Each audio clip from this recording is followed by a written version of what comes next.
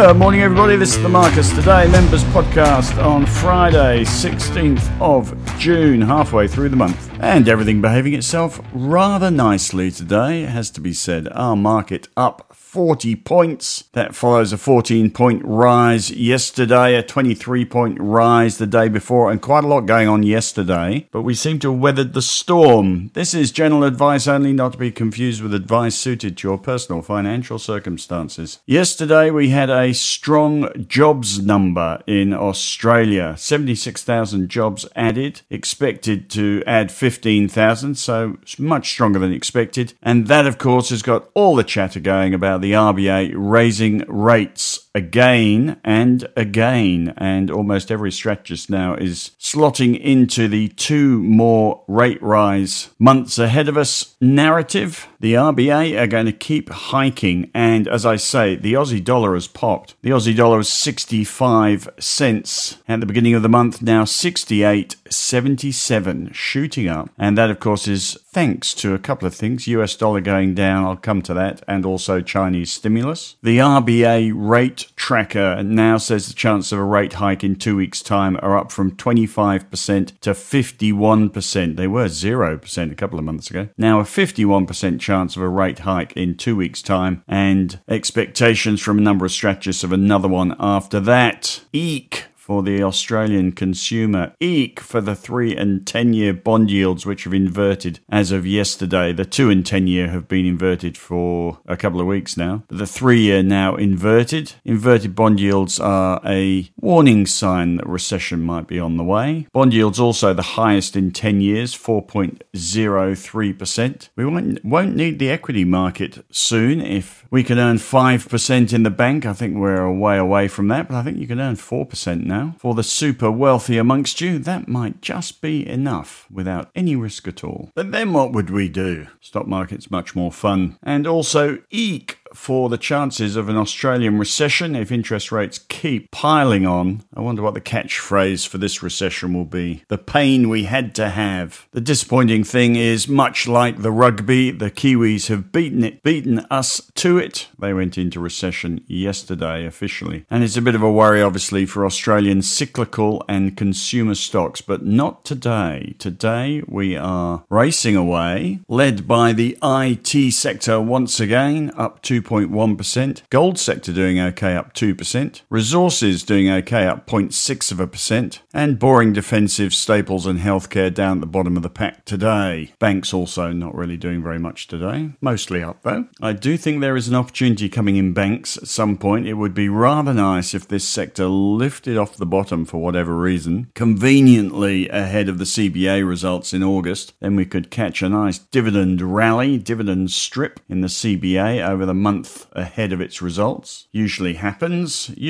kicks off at the beginning of July, so maybe a couple of weeks, and the sector hasn't quite picked up yet. But Philip Lowe and his merry band are basically handing money to the banks by raising interest rates. They want you spending it on the banks rather than spending it in the shops. Apparently that's good for the economy. Good for the banks anyway. So whilst there are a lot of risks for the results season coming up, particularly from consumer stocks in Australia, the banks should be seeing fairly safe sets of results. Anyway, bank sector hasn't picked up yet. It's not usually a trading sector, but it has dropped 15% now, and there might actually be a trade in it once it decides to spring into life, which it hasn't yet. I texted Henry this morning to say what is driving the market rally, because it's a little bit subtle, and he just came back with George Michael. George Michael is driving the rally. In other words, you gotta have faith. Ooh. Well, we have faith, but I think I have dissected the anatomy of the rally a little bit for you today. I think the main driver, which has turned the US dollar around, turned the Aussie dollar around, lifted resources stocks, is that the chances of a US recession are evaporating meeting, and the Fed or Powell said that. They actually raised their GDP forecast for this year at the last meeting and said unemployment will stay lower for longer, for 3 years. And whilst inflation is a concern and rates will probably go up another couple of times in the US, we are getting to the peak of that concern, whilst at the same time the recession risk is reduced. And on the back of that, you don't need a safe haven currency, the US dollar, if the economy is going to behave itself. So the US dollar is going down. As it does, commodity prices go up. As it does, cyclical currencies like the Australian dollar go up. As that happens, the attractions of investing in stocks like Australian resources from overseas international fund managers becomes more attractive. And hence we have this rally in resources. I'm not sure how long it's going to last. I'm not thoroughly convinced, I have to say. Not that I would know, but it doesn't feel like it's got really solid momentum, and it's probably flattered a little bit. I know you probably think resources are up because of the Chinese stimulus, but if you read the stuff about the Chinese stimulus, it is less than convincing and seems to be, rather than a positive initiative, seems to be a necessity, trying to put their finger in the dam of weaker economic trends. But it obviously helps the resources sector at the same time. And on top of all that, you've got this big tech bubble which keeps blowing up. The RSI on the Nasdaq now is 78, heavily overbought, bound to end at some point, but why give up on it until it does end? I gave up on the FANG when it ended for one day, and now I look rather silly. Anyway, our Nasdaq ETF in the strategy portfolio is now up 25%, and that compares to the ASX 200 that's still in downtrend. So we've done fabulously focusing on the US in the strategy portfolio. The big debate there is what to do with the 32% cash that I've got. I'm not tempted at all to put it into Australia, and I'm not tempted to buy big tech, which is the only sexy part of the US, so still sitting in cash. And in my section today, you'll see a chart of the Nasdaq next to the ASX 200. It's just a tale of two cities. If you're sitting in the Australian market, hearing everybody whooping it up about AI and wondering why you're not making any money, then it's because you're in the Australian market. As you know, we are now in Macquarie, in the Macquarie portfolio. Since we've bought it, it's up 1.9%, hardly dazzling, but you can see the breakout on the chart. Happy to hold for the moment. BHP portfolio as well. We are up 2% on that first purchase of BHP. Again, bit of a breakout on the chart. Let's see how long that lasts. And in the ideas portfolio, absolutely kicking it out of the park in 2 days, up 5.5% on Fortescue Metals. It is now overbought. It's coming up to a resistance level at $23, currently $22.30. Be interesting to see if it can get through $23. If it gets there and retreats, we'll probably take a profit. And Lovisa, I've gone a bit early obviously on Lovisa. We're down 2.6% on that since buying it 2 days ago, but still some technical signs of it bottoming. And as I say, brokers absolutely love it. Have a look at the stock take we wrote on it recently. And that's about that. In with a grin at the moment. And whilst I'm trying to dissect the anatomy of why this rally is going on, I think I'll just do what Henry suggests and George Michael suggests. I'll just have faith until convinced otherwise. Right, I've got a little item at the top of my section today. Work with me, Shane. I was up at 3 a.m. this morning, sitting at my desk doing a stock take on CSL for you. It's not heroic, it is simply a matter of this sciatic pain keeping me awake, so I had an excuse to be out of bed, but I'm sitting there and Twitter pings and there is Shane Oliver at 2:50 a.m. in the morning tweeting about the European Central Bank rate rise. 2:50 a.m. I tell you, there are people in this industry that are old school, dedicated, hard-working, quality individuals who are interested in finance and interesting in finance, and one such individual is Shane Oliver. You can come and work with me any day, Shane. Cut from the same cloth, or that's hewn from the same tree, I think. We do it because we love it. Right, what else today? As I say, I did a stock take on CSL. Have a look at that. I am going to pull all these. I realise it's quite hard to find our stock takes. We haven't quite got the website organised yet. We are doing some website development at the moment, which is why, apologies, the date disappeared from the newsletter. Top of the newsletter, it's back in today. We're doing some work which will include a place to go and search for our stock takes, but for the moment I'm going to create a page with stock take buttons on it. But just today I've done one on CSL after the currency profit warning. Currency spelt wrong there, Marcus. Nothing like a typo in the headline, just to show your competence. There we go, fixed now. CSL after the currency warning. Conclusion on CSL is great stock. I mean, quality stock. A $140 billion company that has got an ROE of 15 to 20%. What is not to like?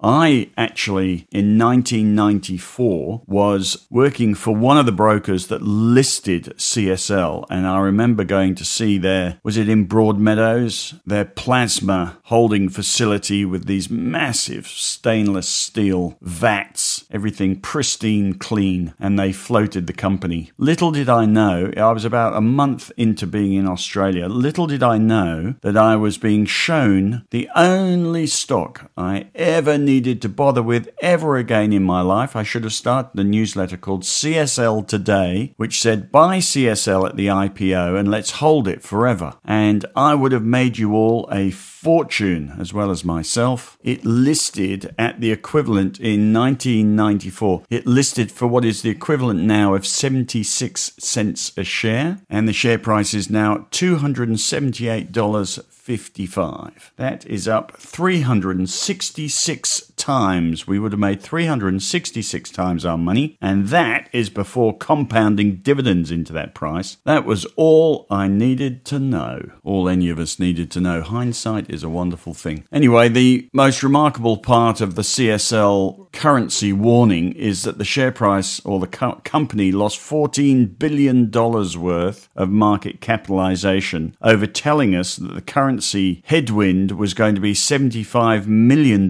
more than expected in the year they're about to report to the end of June. Can you believe that? Lost $14 billion worth of market cap for a $75 million currency cost. Ridiculous. There are some other issues, of course. Fear about margins, all things that will sort themselves out. A globally significant company that has just dropped 6%, actually nearly 9% in a blink, which is a long-term buying opportunity. But as I point out, it is a very expensive defensive. It's not value. It's very much add it to a long-term portfolio. Doesn't have a yield of any particular note, just over 1%. So despite the quality of the company and the fact that almost everybody holds it, I would have to say, not sure I'd bother if I was trying to build wealth. Still a fabulous company. PE of 38, yield of 1.2% sort of says it all. I've also done a stock take on IAG, which had an investor day that all the brokers seem to like. Share price has popped. Broker target price average is 2.4% above the current share price. I don't think I'd